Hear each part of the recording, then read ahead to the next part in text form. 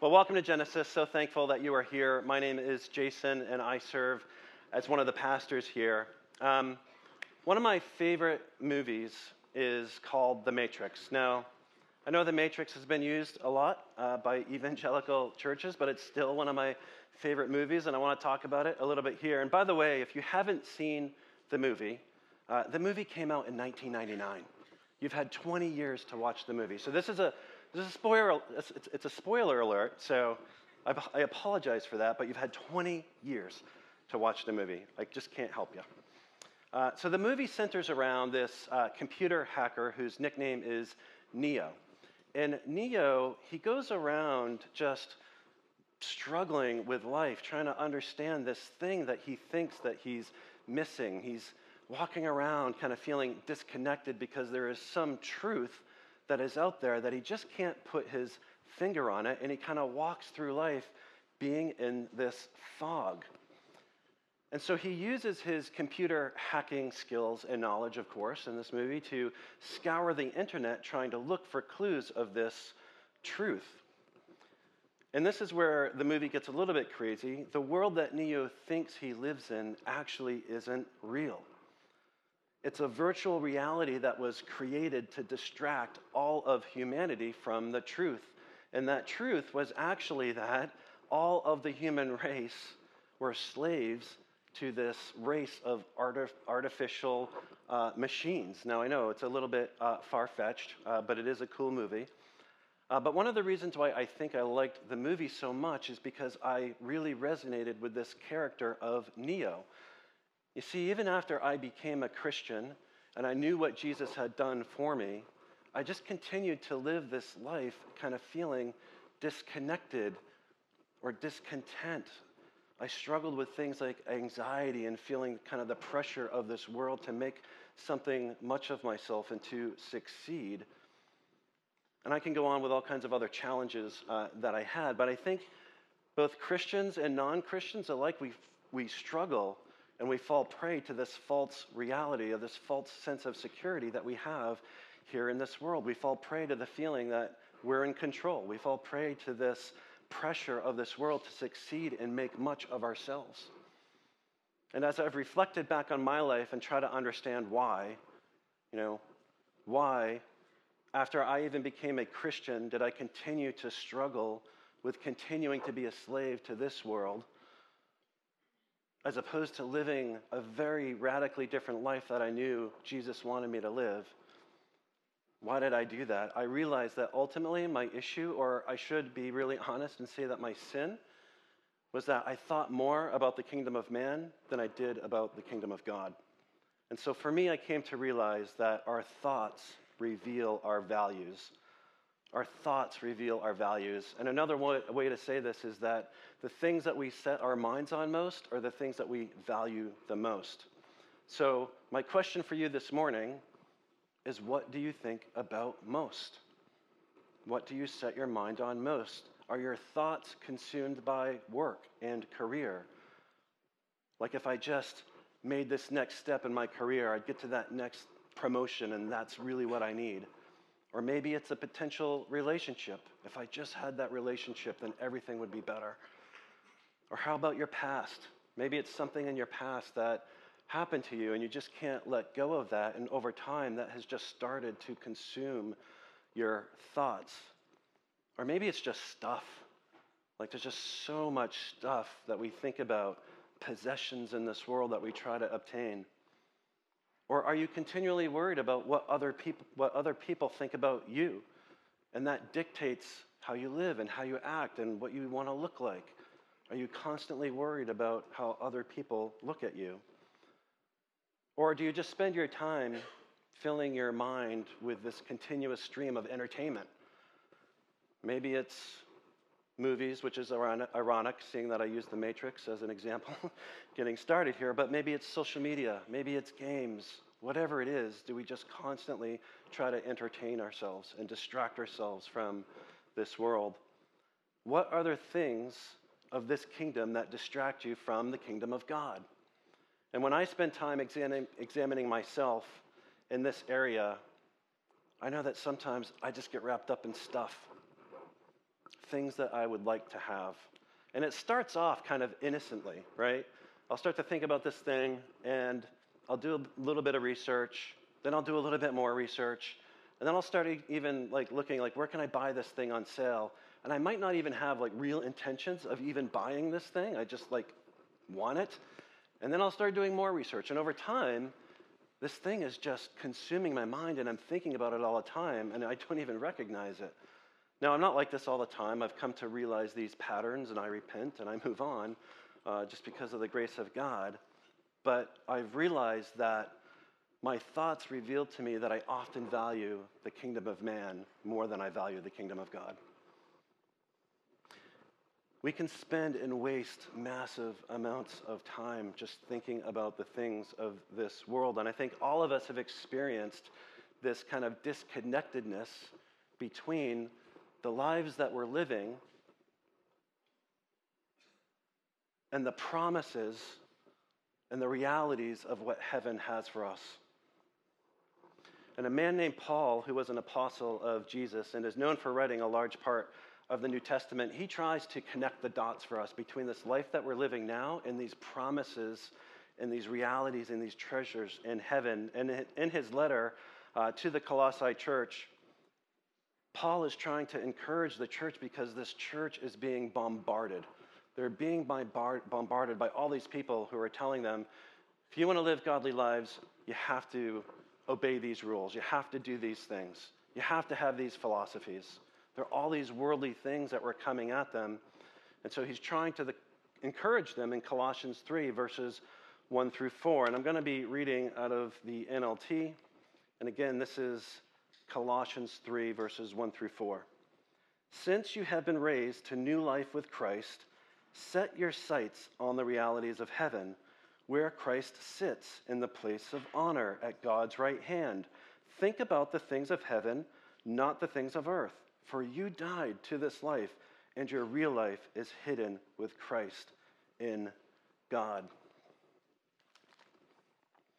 Again, the things that we set our minds on, or the things that we set our sights on, reflect the things that we value most. And Paul knew this. And he was encouraging the Colossians to set their minds on the kingdom of God, not on this earth. Why? Because he understood that it's only by grasping these treasures in heaven, these realities, these truths, it's the only way that they could ground themselves in their faith and in their walk with God. They had to set their minds on those treasures. So what he's saying to the Colossians is, guys, if you want to actually live on the path of a godly life, you have to set your mind on these treasures. You have to set your mind on the realities of heaven and the things that God values, not what the kingdom of man values. And before I go too much further on that, I just want to spend a second talking about this concept, or these words that Paul keeps using, of set your mind on. Other translations kind of say set your heart on something, or set your sight on heaven. But this idea, this concept, or this term, set your mind, it actually means to be minded a certain way, to orient how you actually think about something. And so what Paul is trying to articulate to the Colossians here is, like, this isn't just something I want you to think about. Like, if I think about the things of heaven just a little bit more than I think about the things of man, then I'm probably in good shape. Like, if I had a scale and I spend a little bit more time thinking about God and godly things versus this world, then I'm in good shape. That is not what Paul is saying. He is trying to articulate to them that setting your mind on the things of heaven should shape how you think. It should shape how you interact with this world. It should shape how you relate to others. And ultimately, it should shape how we live our lives. So if we know that the things that we think about most reflect the things that we value most, then what is Paul in these verses trying to tell us that we should think about? Well, the first thing that Paul says is to think upon Jesus. To think upon Jesus. Paul says that a reality of heaven is that is where Christ sits, in the place of honor at God's right hand.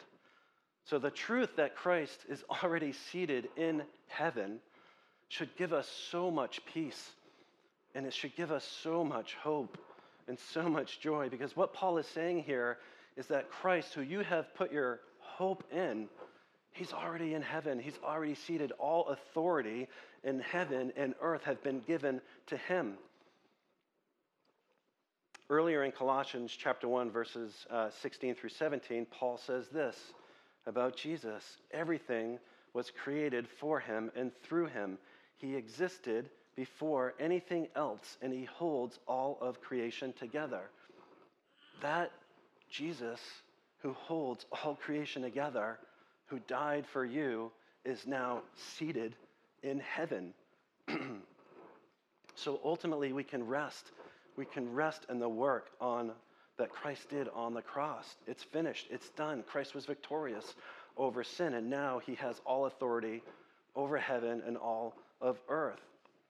Paul said in Colossians 3, verse 11, that Christ is all that matters. Christ is all that matters. If Christ is all that matters, then what will keep us continually setting our minds on thinking about Christ, thinking about Jesus? And there's two ways.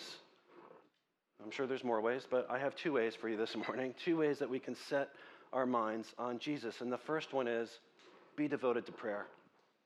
Be devoted to prayer. And I know that sounds like a rerun from last week. And of course, we're in the 21 days of prayer, but this is really, really important. In Colossians chapter 4, verse 2, Paul says this: devote yourselves to prayer with an alert mind and a thankful heart. So if we want to cultivate a relationship with Jesus, Paul is saying, devote yourselves to prayer. And not just go through the motions of prayer like I can sometimes do, but come to Jesus with an alert mind. And when I think about coming to Jesus with an alert mind, I'm thinking about man, I've got to come to Jesus with just being totally awake and ready to go and just talking to him about anything and everything that I have. And it says to come to him with a thankful heart.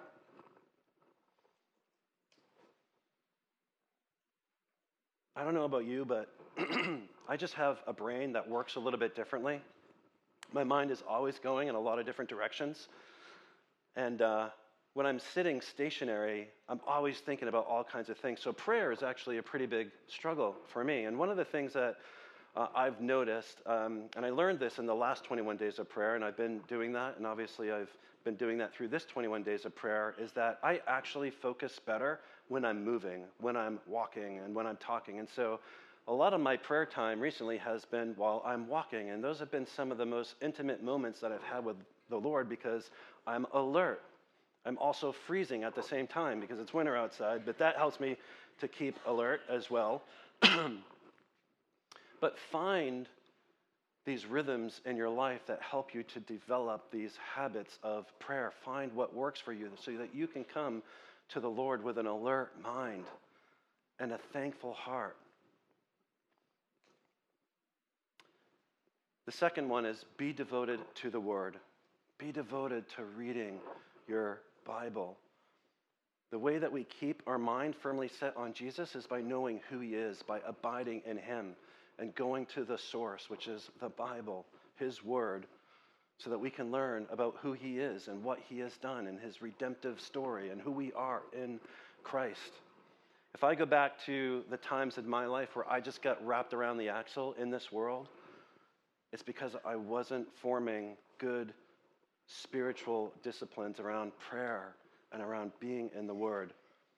If we want to think upon Jesus, if we want to set our minds on heaven, let's be in prayer and let's be reading the Word.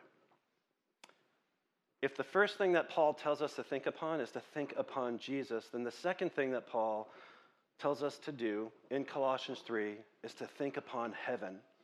Now, a lot of you might be saying, all right, where do I start with that? Heaven is this huge thing. There's a billion things going on in heaven. I can't even wrap my head around heaven.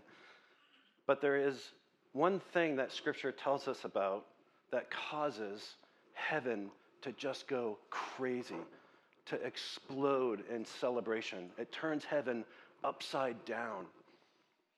And that is when the lost are found. When the lost are found. In Luke chapter 15:7, it says this: in the same way, There is more joy in heaven over one lost sinner who repents and returns to God.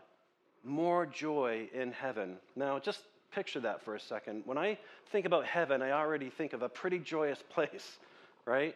Is that what you think about? Now, take that and times that by 100, more joy. To value the things of heaven means that we have to have a heart to see the lost found. To value the things of heaven means that we have to have a heart to see the lost found. And how do we do that?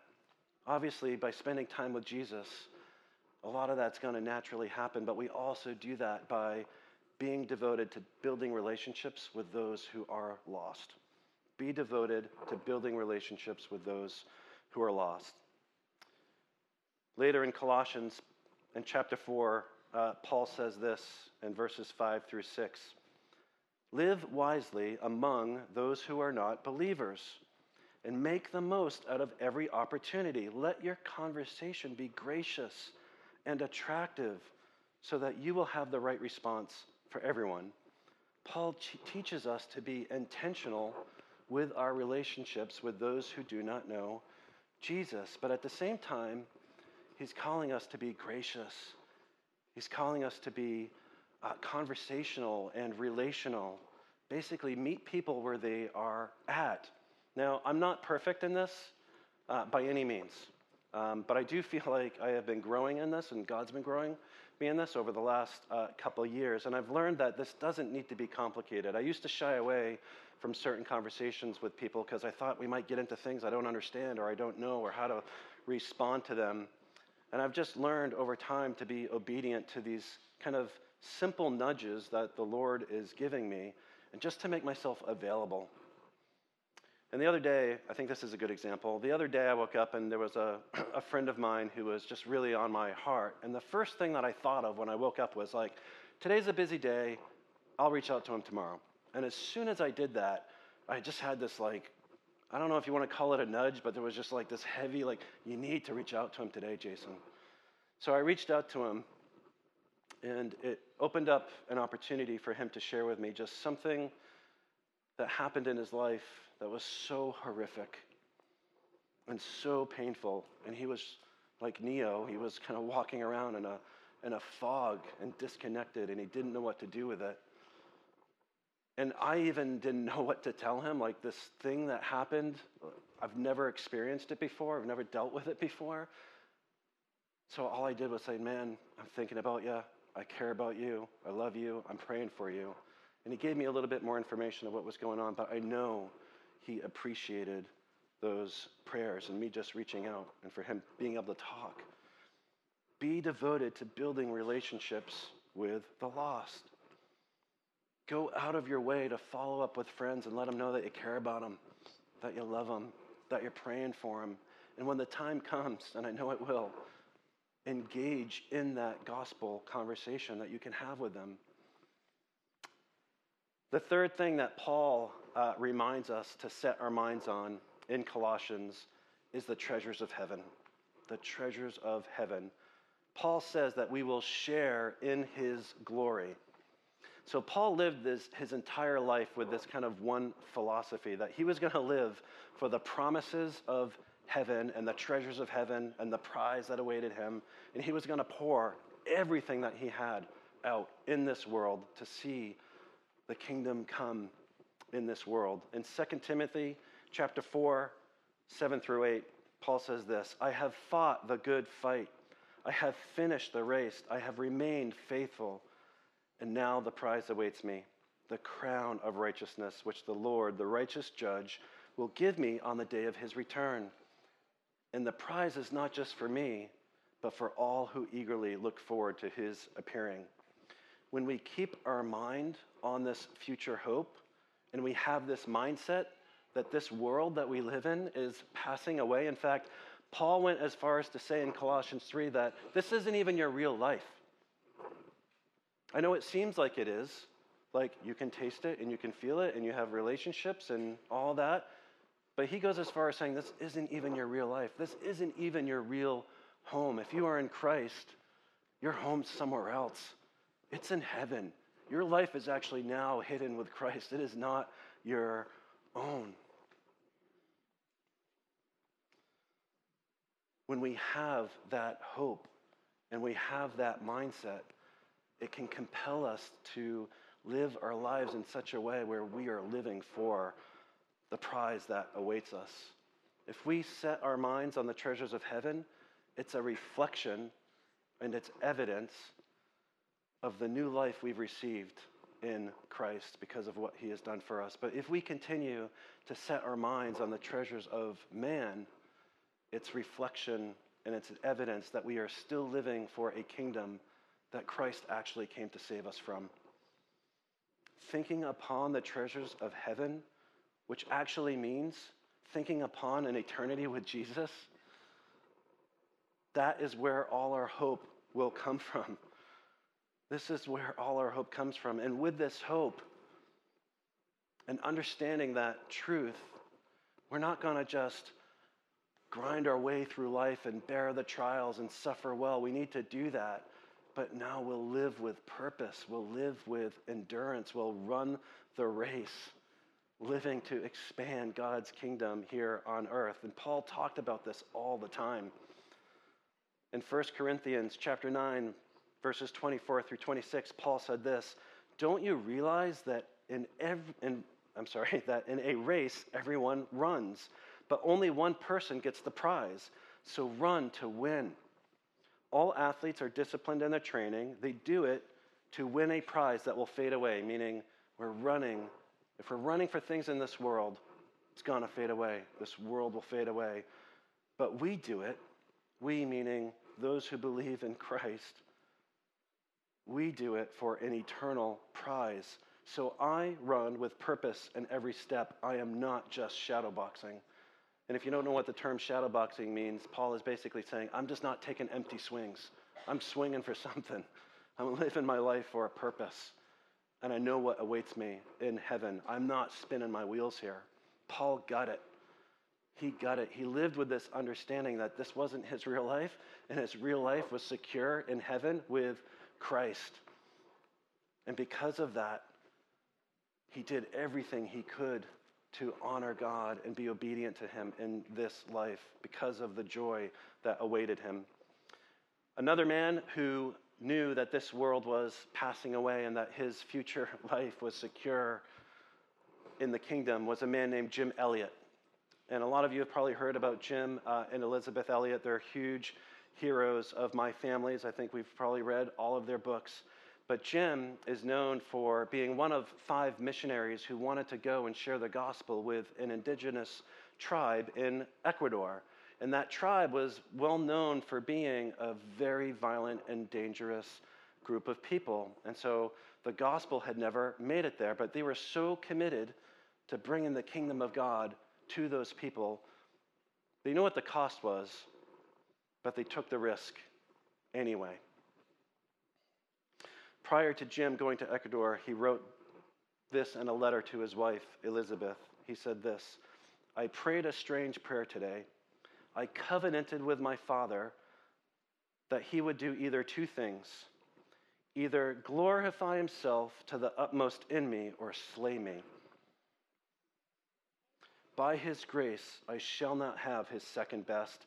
He heard me, I believe, so that now I have nothing to look forward to but sacrificial sonship, or heaven soon, perhaps tomorrow.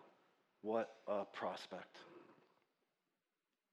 Jim wanted nothing more than to live his life in a way that he would be used by God, that would honor God. And if he wasn't going to have that, he would have rather have been struck down dead. When I first read this quote, and when I read it now, I'm so convicted because I do not think like this. I do not live like this. Jim wrote this quote in 1948, and himself and his colleagues, they were murdered in 1956 by the tribe that he was trying to bring the kingdom of God to. What is truly amazing about this story is that the story doesn't end there. It doesn't end there. His wife, Elizabeth Elliot, 2 years later after her husband's death, she goes to Ecuador to live with that tribe to bring the gospel to them. And she even brings her own daughter, who was very young at the time. And many in that tribe came to know Jesus.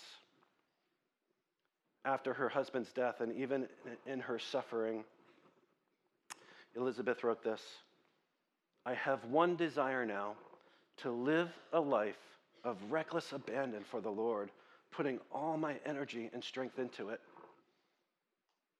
I want to live like that.